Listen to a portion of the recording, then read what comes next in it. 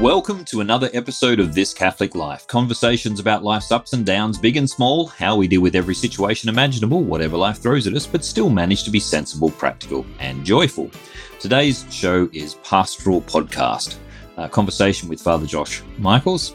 I'm your host, Peter Holmes, and today I'm joined by Father Josh Michaels, assistant priest in a Sydney parish, and also the host of The Furnace, a podcast which has been making its way in Sydney now for, what is it? How long has it been now, Father?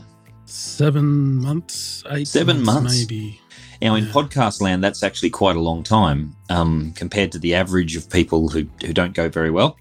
That's really good. And in particular, your numbers are looking good, but that's probably not as important as the people that you've actually created the podcast for, the people you're trying to reach. So perhaps could we start with a little bit of a background story? Why did you start doing this recording? Because you weren't doing it before COVID, were you? The idea actually sort of had occurred to me before COVID, and a couple of people had suggested I record my homilies and put them online. And I always said, no, I don't think that's my mission. My mission is just to be a priest in a parish. That's a good enough mission as it is, plenty to do. I love that, don't want to be distracted. But then, as you say, COVID came along, and what really touched my heart actually was I just noticed on Facebook, I happened to be on Facebook, and Melbourne was being shut down, and the churches were closing, people weren't being able to go to Mass. And I have a lot of friends in Melbourne, and they were just saying, look, what are we going to do? And it was almost like we're crying out, what do we do? And I thought, well, yeah, that's right. And this is the case all over Australia now as well. And so what can I do to help? I'm a priest. And the idea came up again. I thought about it and prayed about it, and I asked a couple of friends, what do you reckon? And then in the end, I decided, look, I'll just have a go and see what happens. Right. Now, correct me if I'm wrong here, but at one stage you were publishing your homilies on a blog or something like that. So you're not a stranger to having your homilies out there. That's right. But this is a different medium. What do you think the difference is, and why would you change to this medium?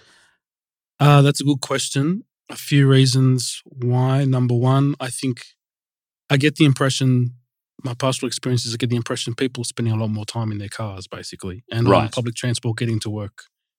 And this is in general, not just COVID, but in general, you mean in Sydney? In general, anyway. That's right. Yeah. Right. And so already, from a point of view of getting homilies across, something like that, it's a lot easier for people just to listen while they're driving or while they're washing up at home or whatever it is. Yep.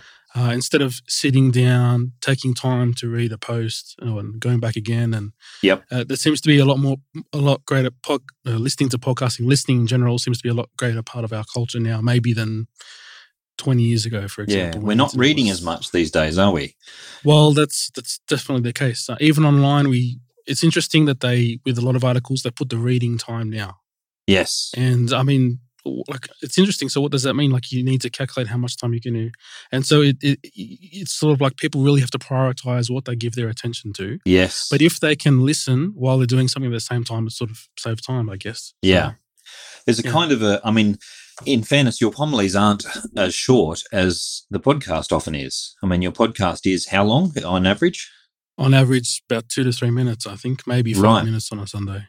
It's a huge difference for people, I think, especially if they're listening to This Catholic Life, they've got to set aside 35 minutes or so, whereas, if it's less than 5 minutes, it's just a really quick take and it's an uplifting or a challenging homily. That's a very different commitment. So it's an easier commitment, if you like, but it's also one that, bang for buck, that's 5 minutes where you get a full sermon. That's a really good thing.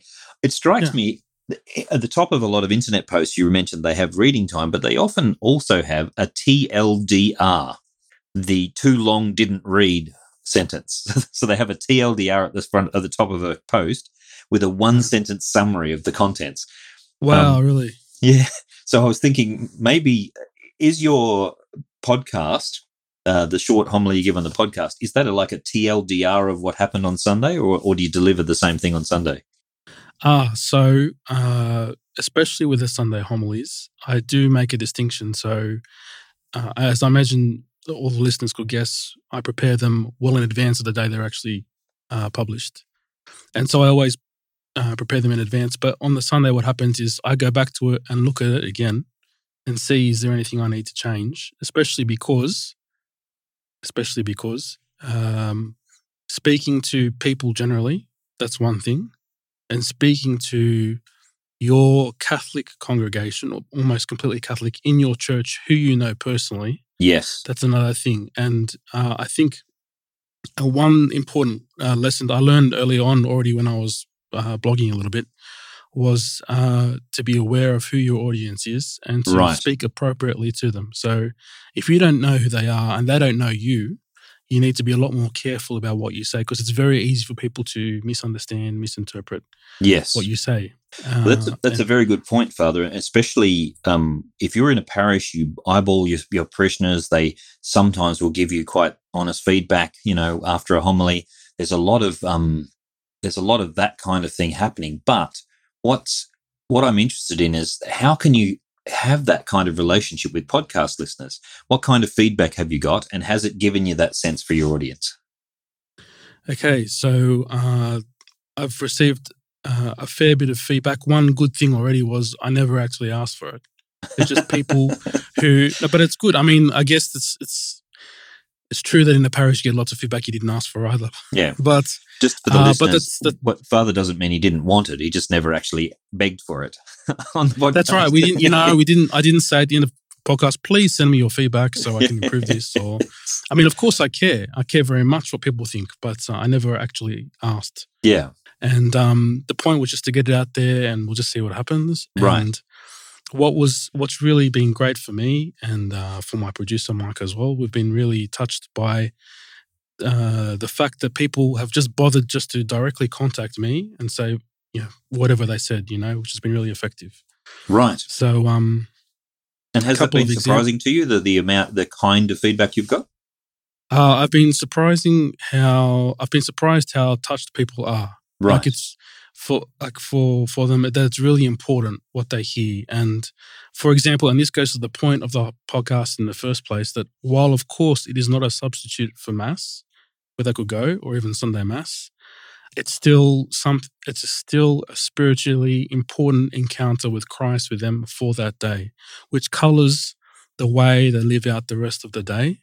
And so in that sense, it's life-changing. Like, it changes the way I look at my day. And that's very helpful from a lot of the feedback we've heard, which is great. And I'm really happy about that. It strikes me that Catholics don't have, by and large, I'm not talking about all Catholics, but most Catholics wouldn't have a daily habit of engaging in Scripture and prayer. And perhaps what you're doing in this podcast is encouraging them to meditate on Scripture on a much more regular basis. Would you say that's a part of your aim? But I hope so. I mean, it's. I mean, hopefully with them, you see. I mean, certainly it's the experience I have myself, because what I share in a homily is in part what Christ has told me through the sacred text. So when we take time to read and pray with the sacred text, we encounter Christ. It just happens. It just happens. And the Word of God, sacred Scripture, is almost sacramental in that sense, if I may say. But hopefully that also comes out in what I say, because you see how relevant is a very overused word. Maybe I want another word, but used and abused word, yes.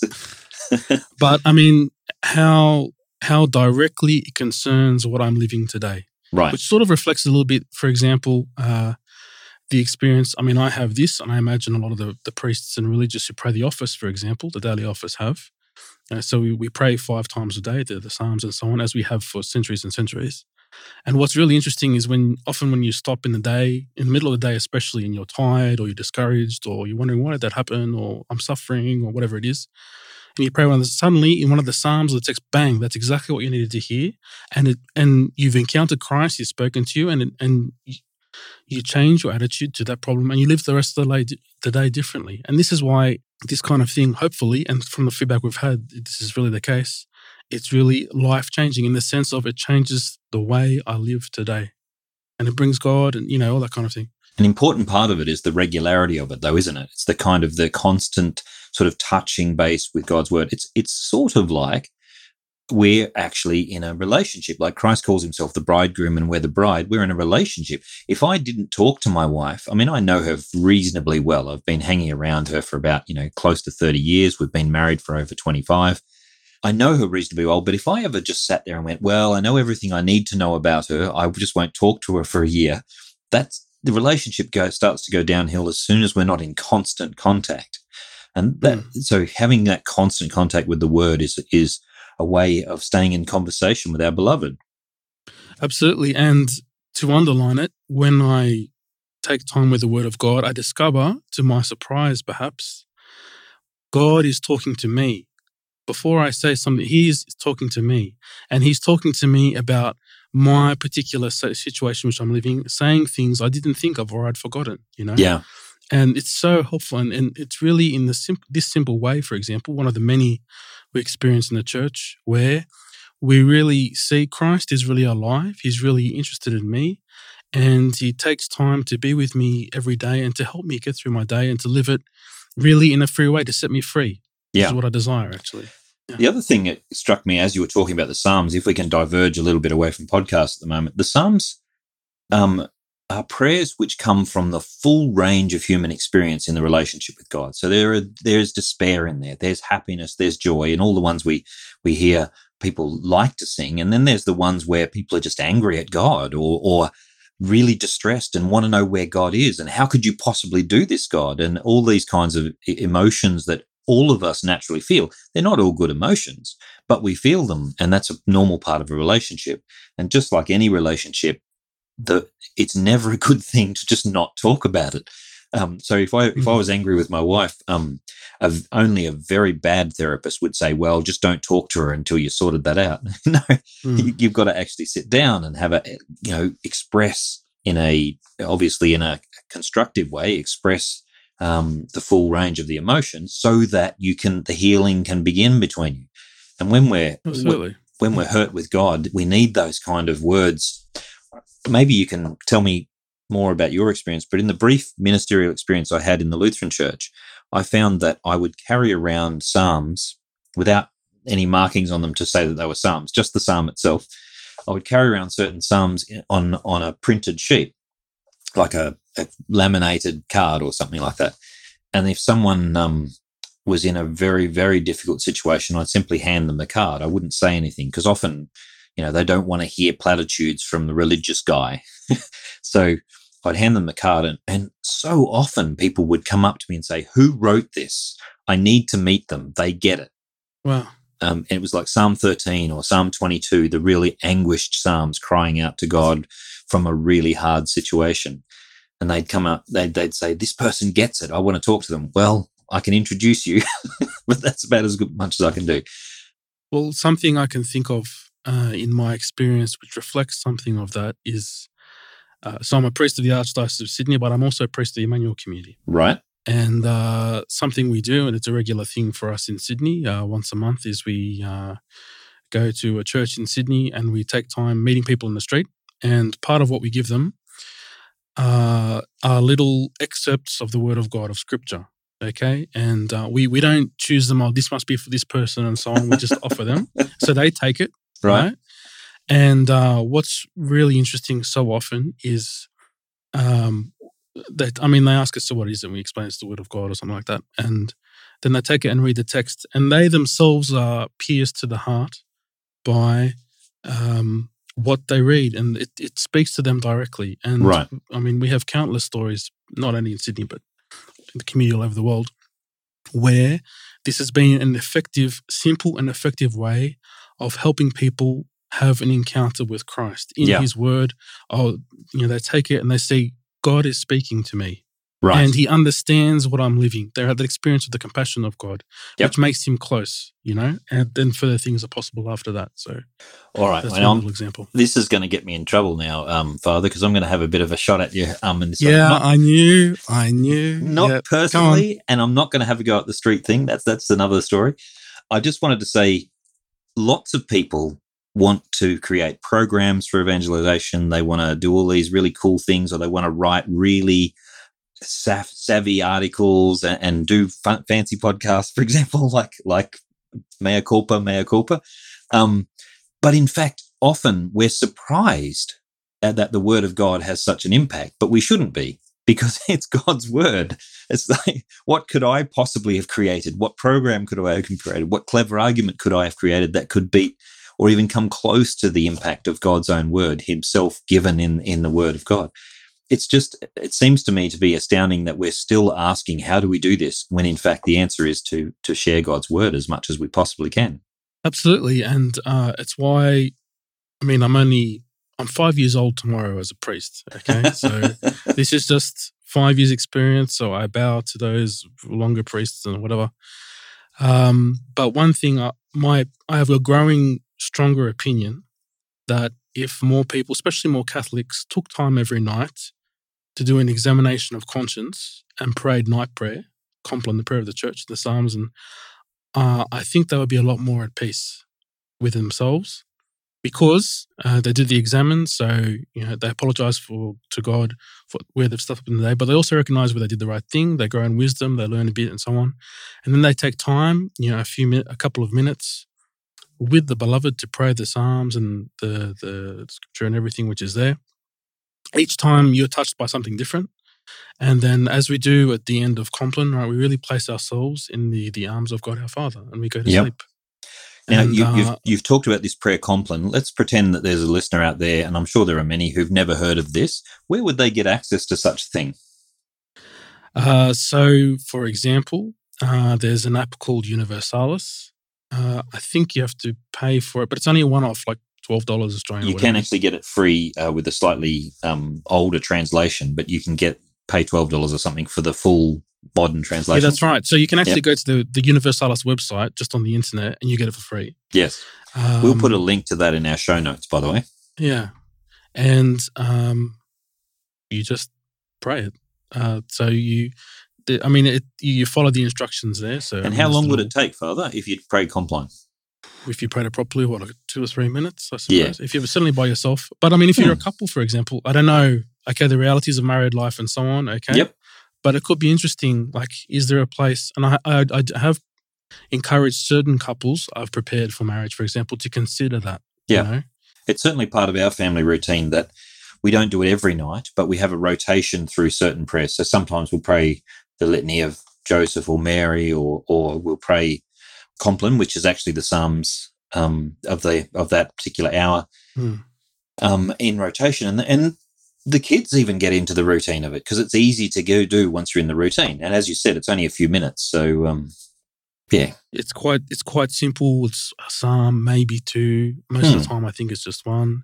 And it's really good because you finish the day contextualizing everything. You put everything in its place. Yeah, stuff happened and, but God loves me and I'm in his arms and it's okay and I'm going to be okay. Yep. And a thing like that, certainly long term, I think can have a profoundly positive effect on someone's mental health, for example. I'm not a psychologist, so whatever. It's just general advice. But, certainly as a recommendation, I think it'd be very helpful for people. Right. Is there a better way of going to bed than going to bed in the arms of God? No. Father, So let's come back to the COVID thing. What do you think we've learned about being a Catholic parish, being a Catholic ministry, being just ordinary Catholics to our neighbours in the time of COVID? What has it taught us? This is a very good question. And this is where I may get into trouble. So it's not a real podcast, Father, if I haven't got someone into trouble. So just reflecting out loud in no particular order, I think one thing we've learned is the internet is not evil and technology is not bad, but it's a thing. It's a marvel of something that humans can produce, which can in certain situations for certain things be very appropriately and effectively used to do our pastoral work, especially when we can't go out, and to evangelize and to help people encounter Christ, even though I'm not in the room with them. So I think that's one important thing. Yep. A second thing is, which sort of goes along with the first, is we can't do everything with technology. Right. We can do a lot of good things, and that's one thing.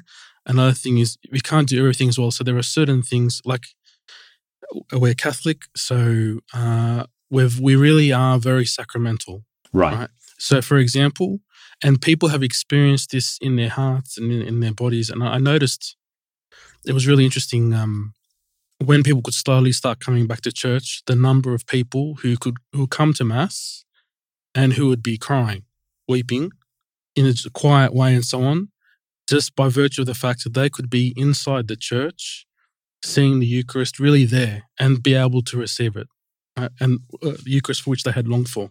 I've never seen this before in my life. Even at the greatest youth emotional events, whatever, I haven't seen this before. There was a real appreciation.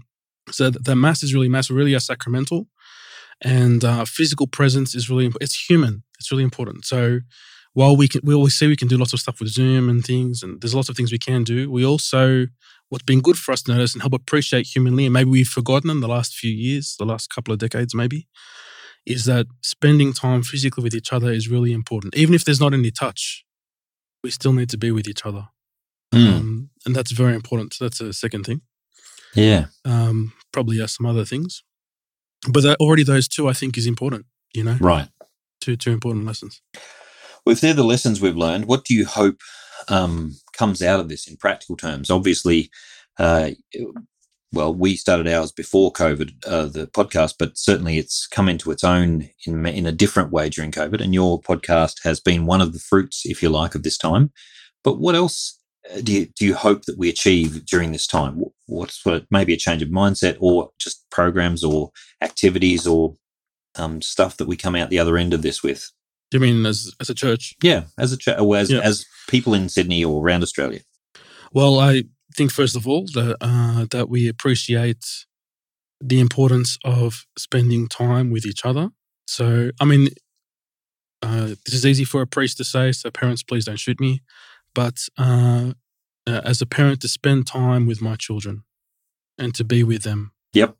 Which I know is hard and okay, but so, and the opportunity, for example, of prioritization we may have or we may be able to seek, for example. So the fact, apparently, I keep reading in the newspapers that many people, not all, but there are a lot of people who are able to have some time to work at home. To what extent can I take that up a couple of days a week or something to be able to spend more time with my family, for example? Yep. Reflecting on that, I have to say, as someone who has worked from home, I teach from home for the university. It's meant that I don't lose 3 hours a day in travel. So that's been a massive difference in terms of my family time. But in some respects, there's a danger there that if work has come into my home, and if I'm not careful, it can take over my entire day, including the extra time I might have got because it's too easy just to duck back into my office and do a bit more work, and rather than when I have to come home from the office to home, I'm definitely home. Yeah. So, Well, so which is really a school in freedom and responsibility. Very good. Right. So discuss with my spouse, okay, how should this work?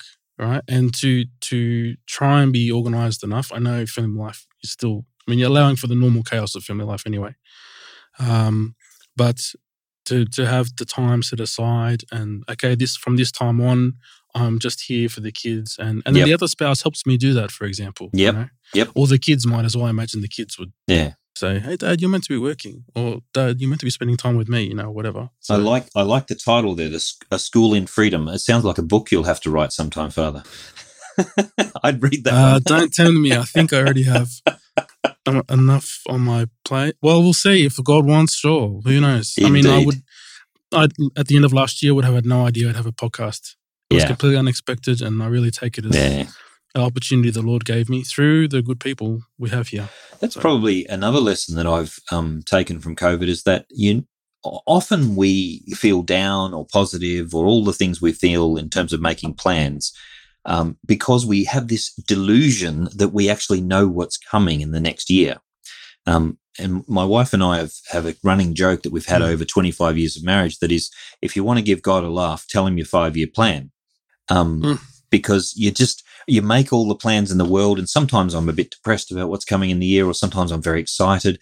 And then within a month of being in the year, suddenly all the circumstances are completely turned on their head. you're doing something completely different than what you thought you were going to be doing, and who knows what comes next kind of thing. But you're right, it's definitely a good reminder for us in COVID that we're not in control. Yeah. You know? And I mean, we can be in control to the extent that, okay, I'm responsible for what I do and I will decide how I live things. I make that decision, I choose. It's not just forced on me how I live it. I choose how I react. So there's that. But at the same time, I don't control everybody else. And it's God who's in control, actually. And it's sort of been interesting to see. I mean, I'm not diminishing the virus in this sense, but what I mean, just by comparison, it's a tiny little, I mean, we can't see it with our eyes, the infection. Yes. Yep. Right? That's how tiny it is. But how it's been interesting to see how such a tiny little thing, with, not diminishing the serious and grave effect it has on people's health and lives, how it has so dramatically affected Western society, for example. Yes. And the economy and whether I have a job or not and all of these things and the consequences of that. One thing that struck me a lot, I was looking around the world at the various ways the news services were handling this, and one of the news services, like the reporters from India, was asked, how are people handling the isolation? And he shot back at this Western reporter, we don't have isolation here. That is a privilege only Westerners have. And we're all sitting here whinging about isolation. He's saying that's a privilege you guys have, that you have homes that you can lock yourselves in. Nobody here has that privilege. We're all piled on top of each other in every circumstance. And basically they're at the mercy of this virus. So it really struck me how it has revealed things that we should have been able to see before, but and we're still complaining about having this privilege. Well, that's right. I mean, and I think it's a time, generally speaking, to help us take time to refocus and re-choose what are the essentials in my life, what's really important. Yes.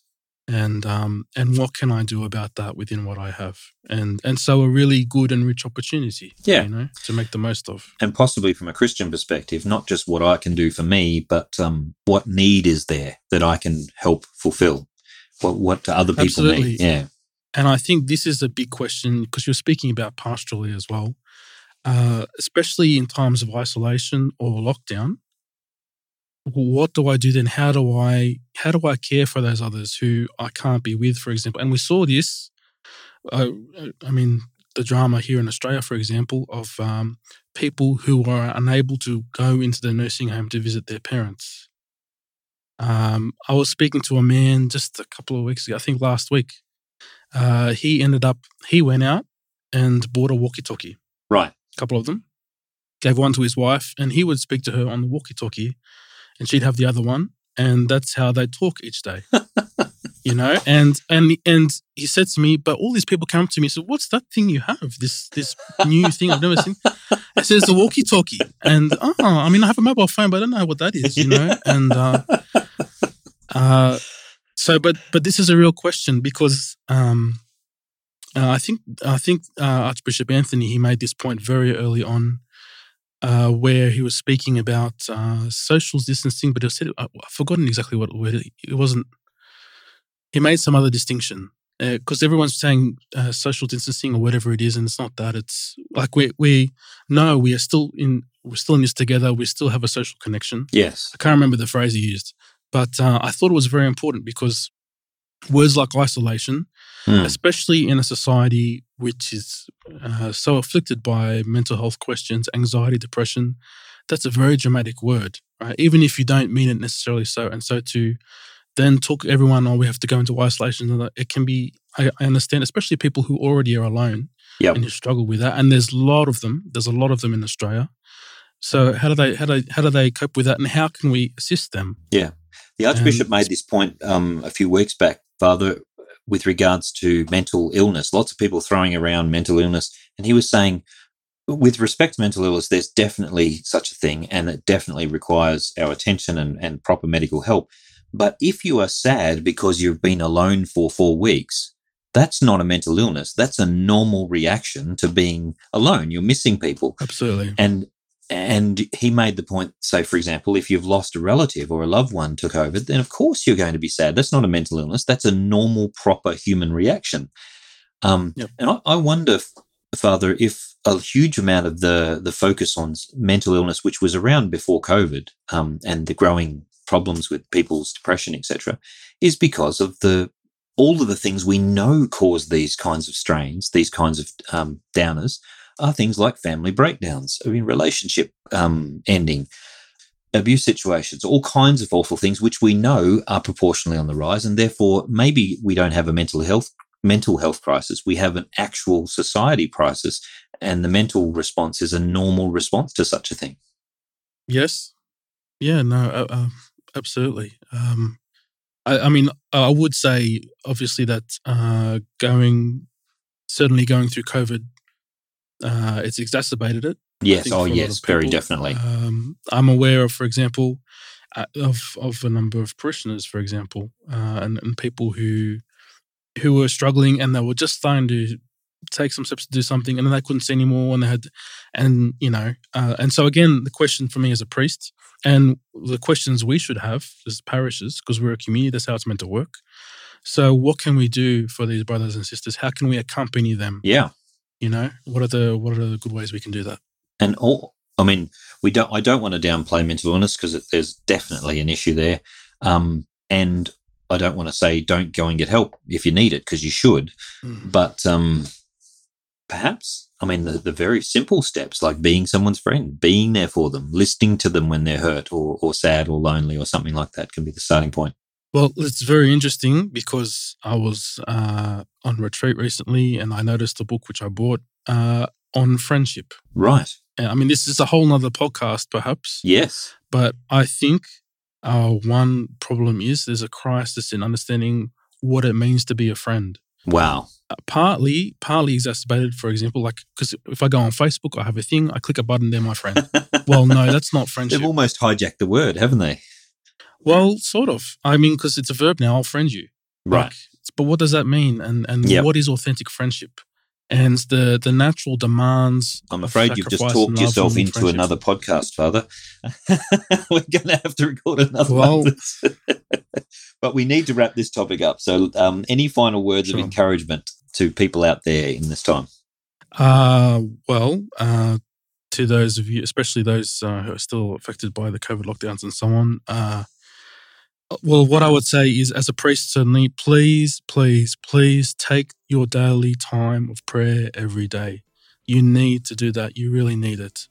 We all need to do that, because, as St. Augustine says, our hearts are made for God, and they only find rest in Him, not in other things. Other things are helpful and important, but we need Him. And when we take time to pray, a good silent 10 minutes every day, whether it be with scripture or with the rosary or silent contemplation of an icon, whatever your method is, we take time in the arms of God the Father. We take time being loved by Christ.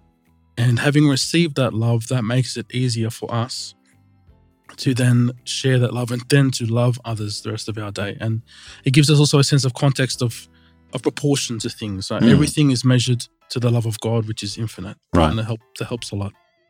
What a fantastic note to end the podcast on. That's it for this week's podcast. If today's discussion got you thinking or arguing with your podcast device, let us know. You can subscribe to the podcast or drop us a line on any of our Facebook, Instagram, Twitter, Discord feeds, or go to the website, thiscatholiclife.com.au. Be sure to write us a review if you find your way to iTunes. Remember that this is a uniquely Australian Catholic podcast, and we think that idea is worth getting behind, so tell your friends. In the show notes, we'll also have links to Father Josh's podcast. But before we go, it's time for shout-outs. Father, do you have anyone you'd like to say hi to? Yes, I'd like to make a shout out to all the young men of the house I am chaplain to, House of Discernment, Sumner House. I'm sorry I wasn't with you this week because I had the cold, but I missed you very much, and they deserve some credit for doing the podcast as well. Actually, they pushed me a little bit there. So a shout out to you, young men. You inspire me to be a better priest and a better man. I'd like to shout out to all the teachers and the lecturers winding up at this time of the year. It's an interesting and very stressful time of the year for us as we try to do absolute justice and mercy to all students. So shout out to you guys. And that's all for now. Thank you for listening to This Catholic Life.